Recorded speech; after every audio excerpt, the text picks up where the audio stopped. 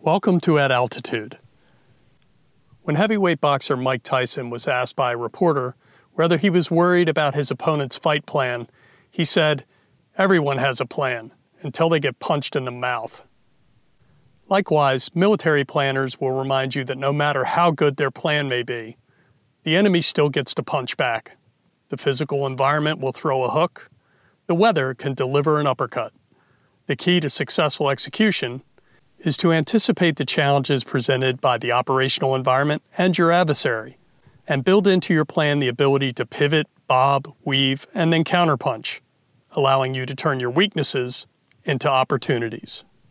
Another heavyweight boxer, Muhammad Ali, did this when he faced the hard-punching George Foreman in their famous Rumble in the Jungle heavyweight championship fight in 1974.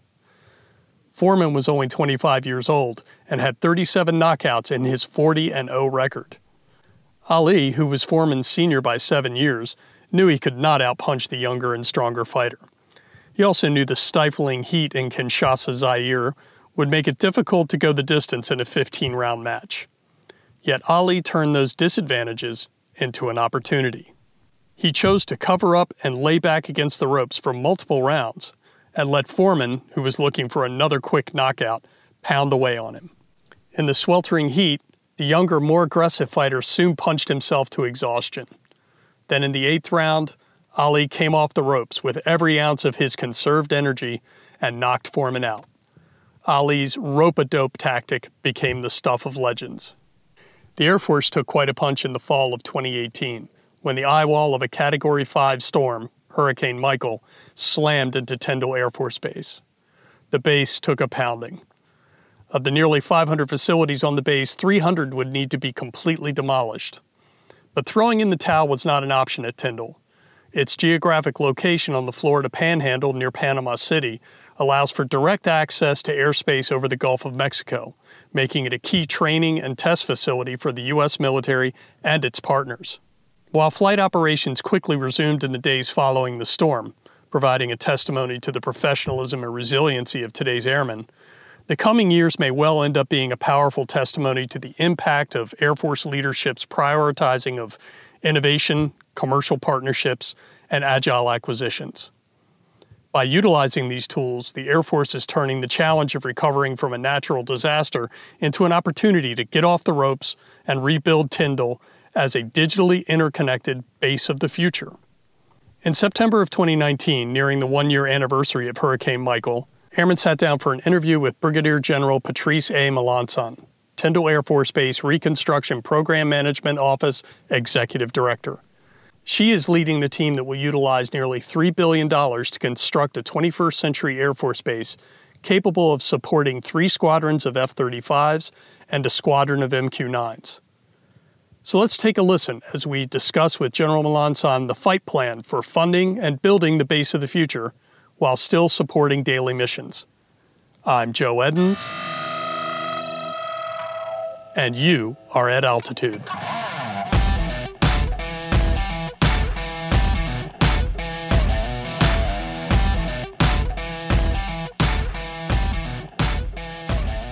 So, I was going to ask you, you were a couple of minutes late. At the beach this morning? It's not like you don't have anything to do. No, I was actually out. Yeah, I went golfing this morning and had my coffee out on the veranda. A little bit busy. Yeah. So 1 year ago today, what were you up to before any of this happened? So I actually have been since January of 2016. I have been working for the San Antonio River Authority in San Antonio, Texas, as the engineering department manager. That is a busy job in and of itself, looking at flooding issues, water quality issues. But yes, I was working full-time with the San Antonio River Authority. And so when did this call come in? So I was approached kind of middle of November timeframe and asked if I would consider taking this on. Really had to do some thinking about, what my departure would mean to the River Authority. I really enjoyed the job. I had a great team. And I knew if I took this on that it was going to be very intense, really compressed schedule, and I was going to be traveling a lot. So had to think about that. But ultimately, I felt like this is what I needed to be doing to support the Air Force. And I mean, heck, it's exciting. When else does somebody almost get to start from scratch with a base in terms of designing and building it? So really opportunity that comes along really once in a lifetime. And that's kind of the road I wanted to go down with you. I mean, it was a tragedy, Absolutely, but there was a lot of old infrastructure, a lot of fragmenting of units across different buildings. Yes. We're going to do, probably by the time it's all over, around 75% of the buildings just on the flight line are going to be redone. So something like that. Yeah, we actually, there's just under 500 facilities sort of total on the base. And at the end of the day, probably 300 of them are going to get demoed.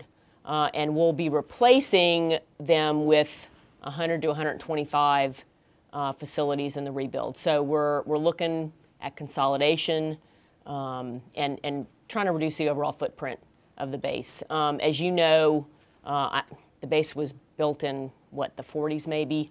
And, typically you get, 1 or 2 MILCON projects every few years. And so, it ends up being hodgepodged. But we're really looking at a complete, we went through a full master planning process and really looked at right sizing and right siting facilities. We had some functions that, for whatever reason, that are not necessarily inherently operational or flying related, that were on the flight line side of the base. We're moving those over to the support side of the base and really preserving the flight line space for inherently flying activities. And so maybe if you could just run me through the prioritization, how all of that took place to figure out how we're going to change. Because, I mean, you've basically got a blank sheet of paper. Right. And depending, of course, I guess, on funding, this is an opportunity to actually take the base of the future off the drawing board and really make one. Yes. So we kind of started out, it's interesting. Initially, people thought, 95% of the base was destroyed. Well, not really that bad. We did have a number of facilities that did effectively have kind of minimal damage. So we really looked at, what buildings those were, where were they located, what were the functions in them, and then as we went through the master planning process, thought about, okay, what do we want to do in terms of those facilities that we can preserve and repair? Do we keep them with the same operation and function, or do we put a different function in there? So really tried to look at that. We're bringing the F-35s here. 3 squadrons is what the Secretary of the Air Force indicated, and that is what we're moving towards. The first aircraft is supposed to be here the 1st of October 2023. So there are some minimal facilities that we've got to have in place. On the operational side, we've got to have hangar, maintenance facilities, squad ops facilities. We're going to ultimately have, that times 3, but we certainly don't have to build all 3 of them at the same time. So we phased that out. But then we do have to have some level of support facilities. You've got people that are coming here. Typically, you bring your family with you. So we've got to be thinking about, where are they going to be housed? What kind of, child development centers, those sorts of things. So we really had to think about what needed to be done when in terms of the funding. And seeing as how you just mentioned funding, let's talk about that. You just got $1 billion supplemental, but that's not all coming to Tyndall. That's being divvied up amongst a number of projects. Correct. So Tyndall is getting, of the FY19 supplemental, we're going to get about $550 million for military construction. Some of that is going to be for planning and design. And I guess, so let me back up a little bit and talk about, as we started looking at, so we went through the master plan and decided what all needed to be done. As we went through and specifically developed kind of line item projects, we had about 40-ish projects. Initially, the thought was we need to ask for all the funding all at the same time. Good luck with that. Yeah, kind of the thought was you're going to get one bite at the apple. So we went all in. We coordinated with the Corps of Engineers, talked with their senior leadership. Can you guys execute $3 billion worth of military construction? Not an easy task, but doable with some really focused effort. So our initial approach was we're going to get all the funding at once, and that, for me, meant that we were going to be doing 42 different projects at once. Having 42 different projects with 42 different primes happening in the same space, and oh, by the way, we're going to still be flying, that is a recipe for disaster. Based on that, we worked with the Corps of Engineers and broke up the construction plan into basically 12 zones. They are geographically and functionally oriented. That way you've got, in effect, 12 prime contractors. Now, in my ideal world, we'd have done one zone. Let one contract for the whole enchilada. There's a lot of reasons that that's maybe not the best approach. And so what are some of those? Well, first of all, I'm not sure that you could find one prime that could effectively execute all that. And even though that prime is going to have small businesses as subcontractors, we still have to really look at allowing those small businesses an opportunity to participate. And really having one entity doing all that, there's inherently some risk in sort of placing all of your eggs in one basket. So ultimately, we decided that looking at 12 different zones was reasonable and made sense. One of those zones is across the entire facility for the infrastructure backbone. So that's how we kind of approach this in terms of zones. So when you say the infrastructure backbone, exactly what are we talking So about? utilities, so water, sewer, gas, electric.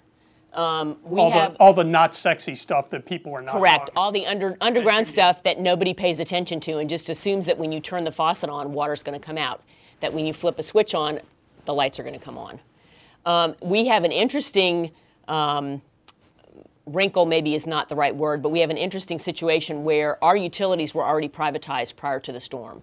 So the Air Force doesn't actually own those physical assets anymore. So we are having to work very closely. Our Air Force Civil Engineer Center Utilities Privatization Branch, they work directly with Defense Logistics Agency on that contractual agreement we have with those privatized system owners. So we're having to work very closely with the Air Force Civil Engineer Center as well as those system owners in discussions about energy resiliency. What does that look like for Tyndall? We have already started discussions with those folks. The AFWorks. I don't know if you're familiar with AFWorks. So AFWorks has been engaged with our team.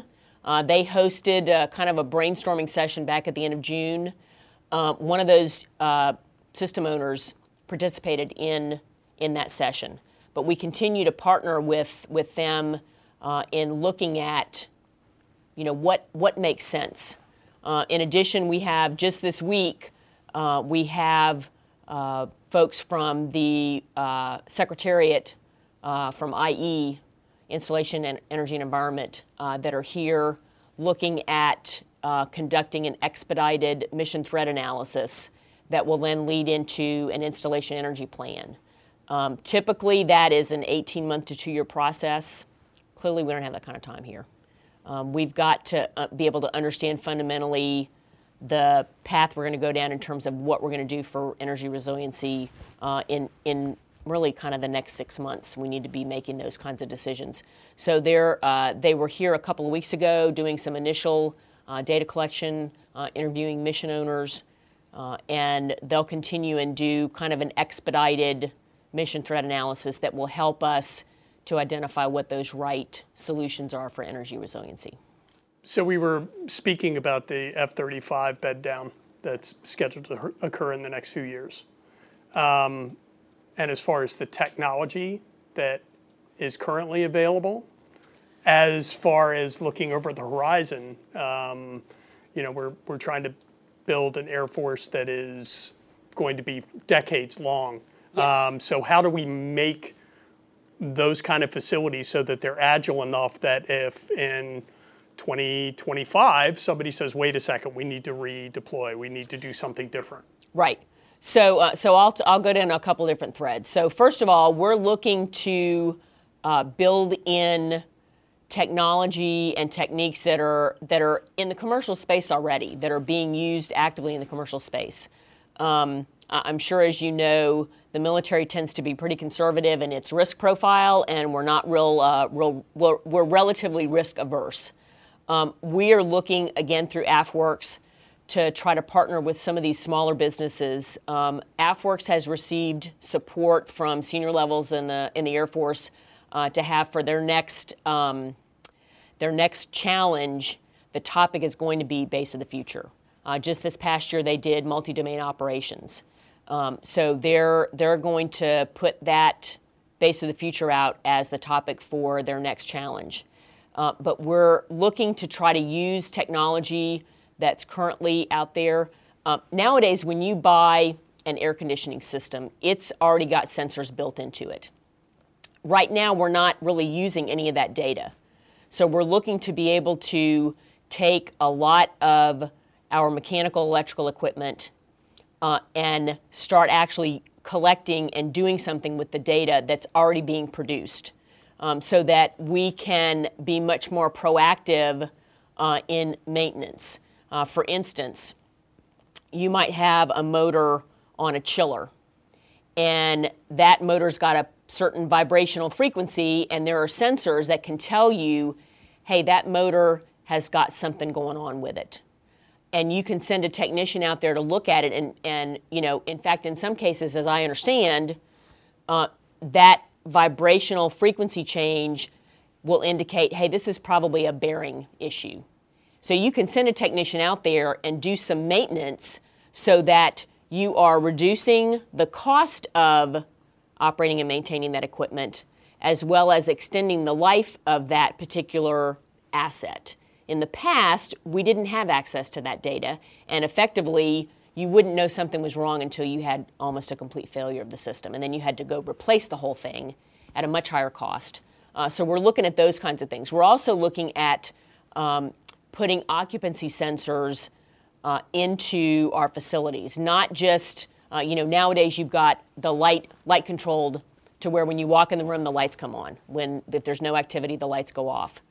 There are sensors out there that will let you look at occupancy load so that there can be effectively artificial intelligence built into the system that will tell you, hey, you've got a lot more people over in, let's say an auditorium. And so it will sense that and automatically adjust airflow for the heating and cooling of the facility. So we're looking at that sort of thing. So this is all about building in energy and comfort efficiencies. And then also, I guess, we were talking to Asaph Henderson about this also, and I think we're going to go take a look at it. Hangar 5 is an absolute, it's kind of like the poster child for this kind of thinking. Had we been able to do the recapitalization on that earlier, now you're going to be building new hangars. Well, they have sensors that are going to be able to tell you before there's all this tangential damage done by a failure that, hey, now it's time to fix that. Is that something that's on the horizon? Yes, that kind of technology we're looking to build into all of our facilities, not just our administrative facilities. You mentioned the hangar space. The F-35 has the ALIS Autonomic Logistics Information System. That system allows the plane to effectively talk to the crew on the ground to say, hey, by the way, when I land, I'm going to need you to check out. I mean, I'm not a flyer and I don't know the aircraft parts, but maybe the hydraulics for the landing gear. There seems to be something that's off with that, and that.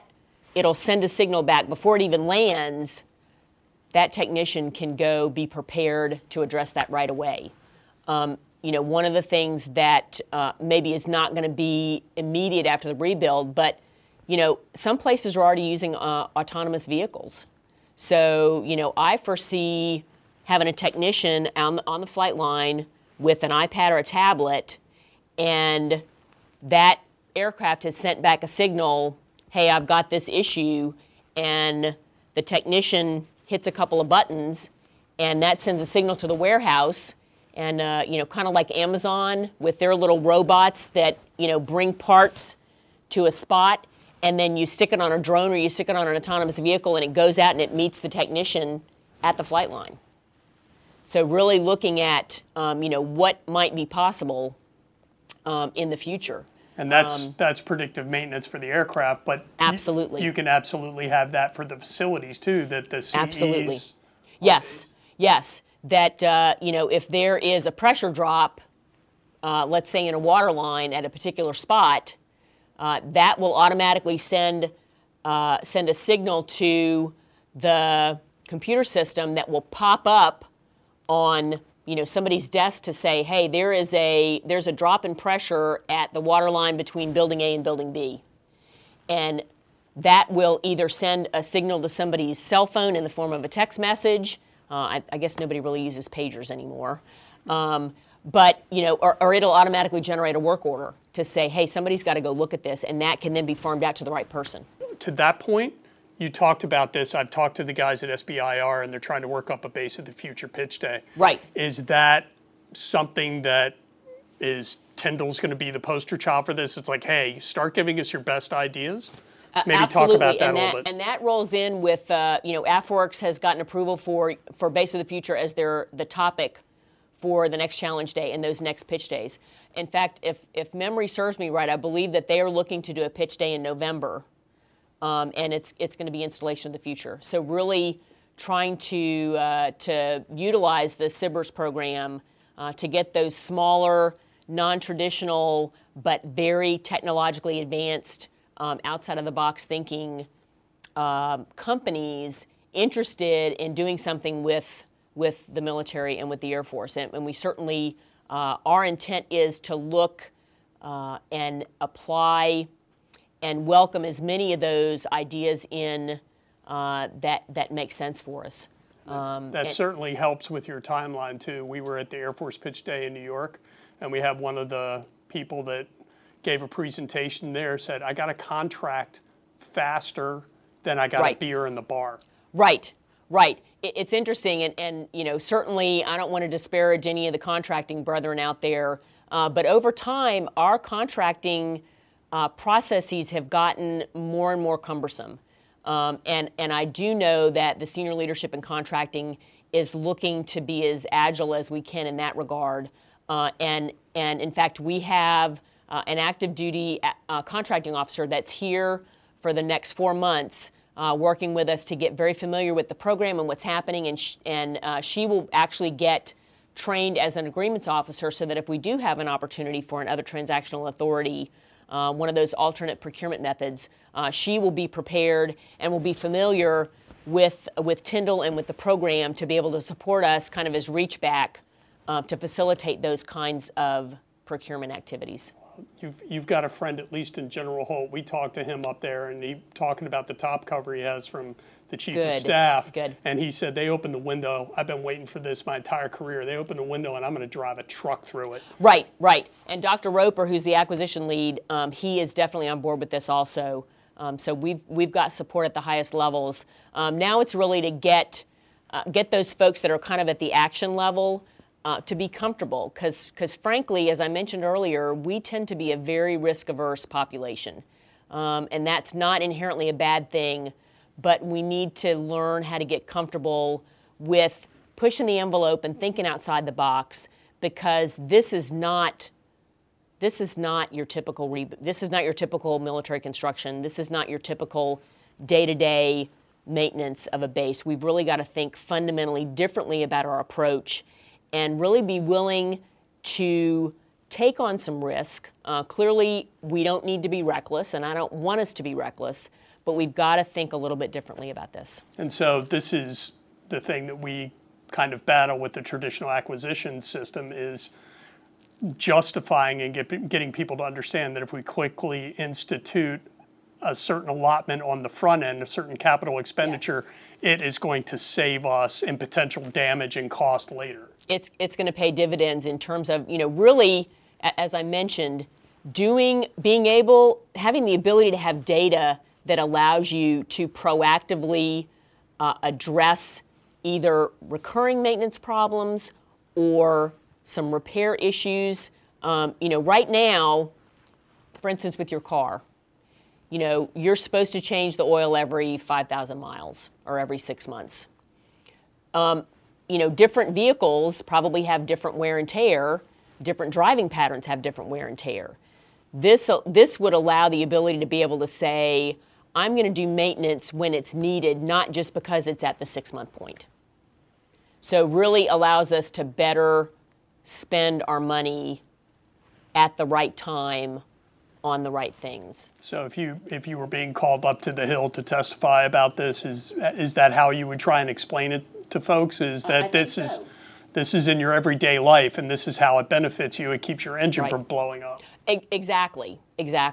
And again, it allows us to really spend the dollars at the right time in the most cost-effective manner. If we can do that low-cost predictive maintenance at the right time, that reduces the overall cost in terms of life cycle, and also will ultimately extend the life of our assets. It'll let us have them usable for a longer period of time. So let's shift gears a little bit here. Industry Day. Let's pretend I have no idea what it is and what it's about and what it is you're hoping to accomplish with these. Our Industry Days have been largely about really kind of letting us do some market research. It also is about partnering with not only industry, but also the community. We have community leaders that also participate in our Industry Days. After our first Industry Day, which was at the end of January, we did issue a call for white papers, kind of on a variety of topics from technology to program management to climate resiliency. We kept it fairly open-ended. We got about 100 papers and had about 132 different topics that we got. About half of those were already actively implementing or looking to implement. About 20% of them were really not good fits for a variety of reasons, and then about 30% of them were doing a little bit more analysis to look at the risk-benefit. We're having to do billions of dollars of construction. Downtown is also in the midst of having to rebuild. And trying to find 3,000 craft workers to participate, to swing hammers. Once you find them, how do you house them and feed them? How do you get them from where they're living onto the base? How do you find enough construction material? So those are all things that we really want to partner not only with the community, but also with industry to talk about things like, maybe running everything by 18-wheeler over the DuPont Bridge is not necessarily the right answer. Is there a way that we can use the rail system or the port authority and use our waterways to transport materials to job sites? We're going to have discussions. We talked about the 12 construction zones. With the funding that we received, we're not going to be doing all 12 at one time, which is in ways a blessing. That's a little bit less complexity and congestion, but it's still a lot of construction happening at the same time. Also allows you to gather a little data along the way and say, hey, this worked, maybe that didn't work so well. Correct. We will be able to, as we go, apply some lessons learned as we move forward. This is really largely uncharted territory. When have we ever, I think the last new base construction was back in the 80s when they built Schriever in the Colorado Springs area. So really kind of uncharted territory. So certainly we will be looking as we go through the first construction to pay attention to some lessons learned that we can maybe apply as we go along. Can I ask you just on the acquisition side, as far as getting these people contracted? I realize these are large-scale projects and hardware, but there's also software involved.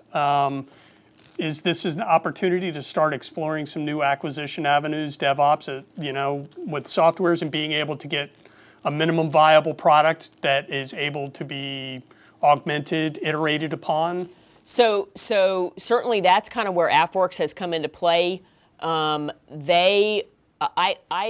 do have approval from senior leadership to use Tyndall as something of a development or prototype platform.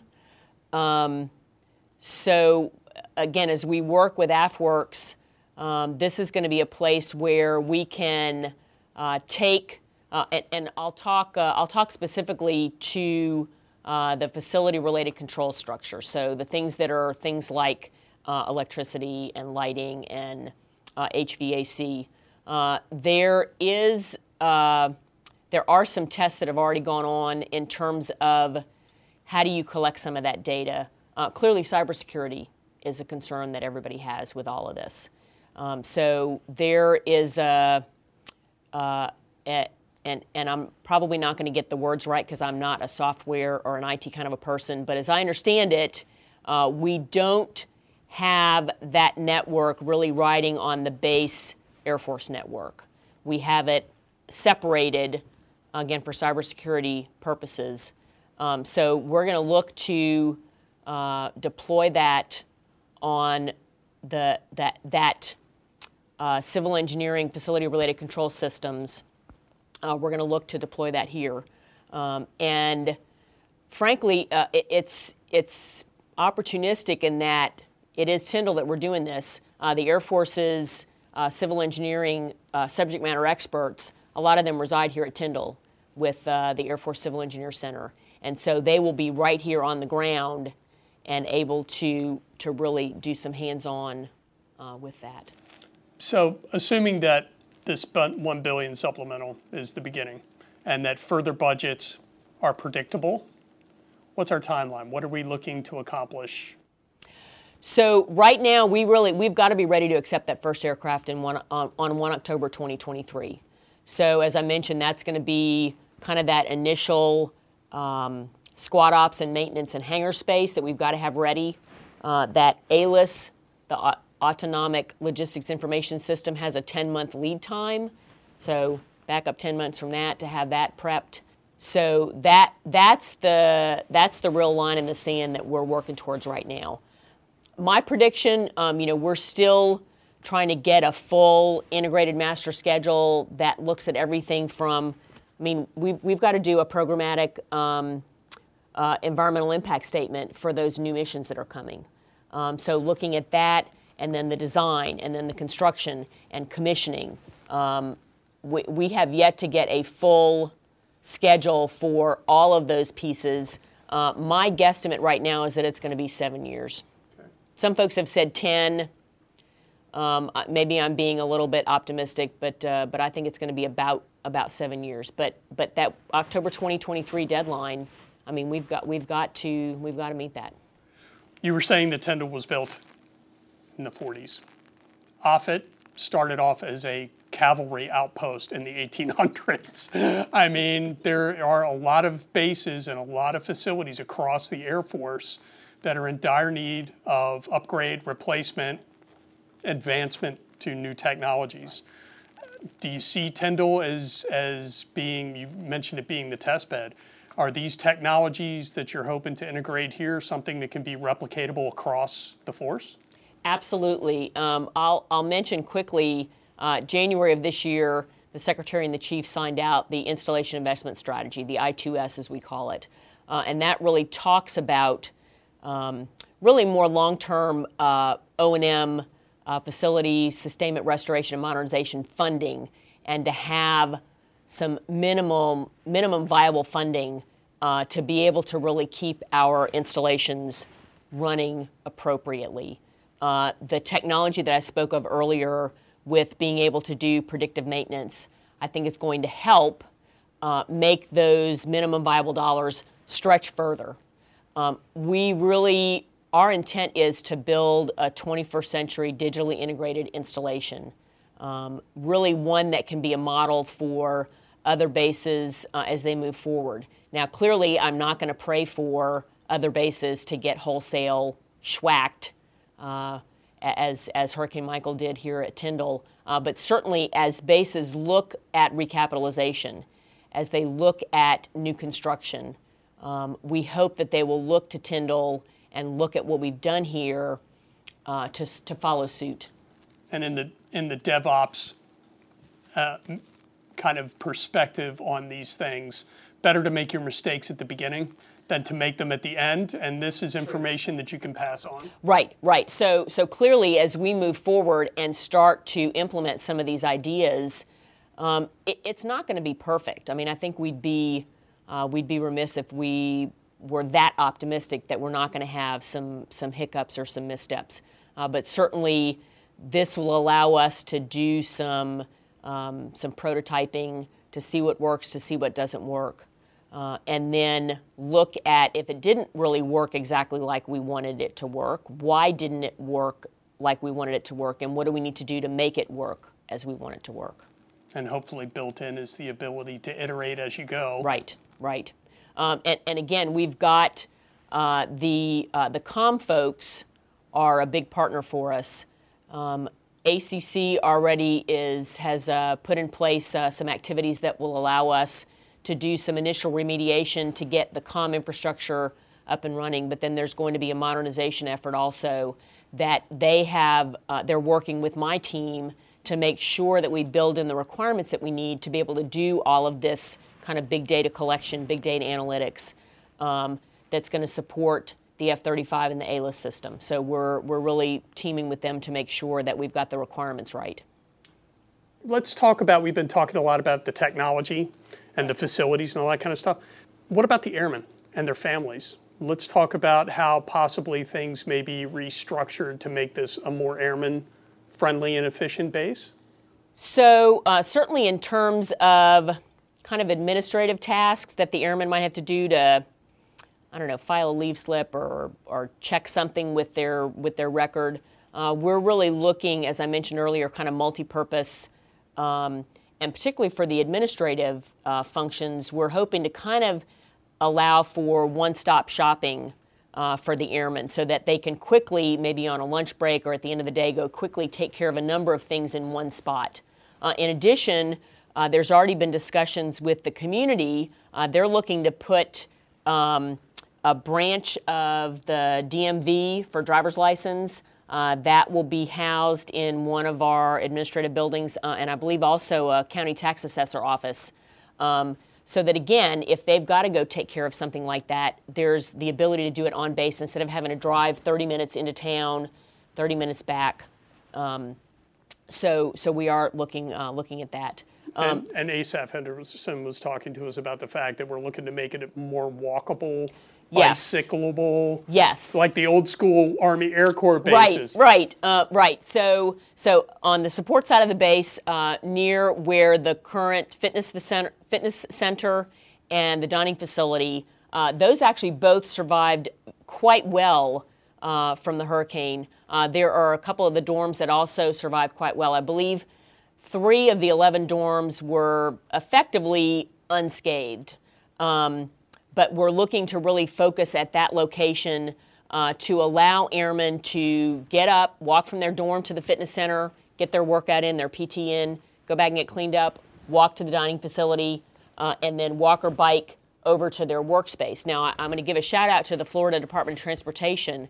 They are already, in fact, I think next month they're going to break ground on a renovation project for Highway 98, which right now divides the base north and south.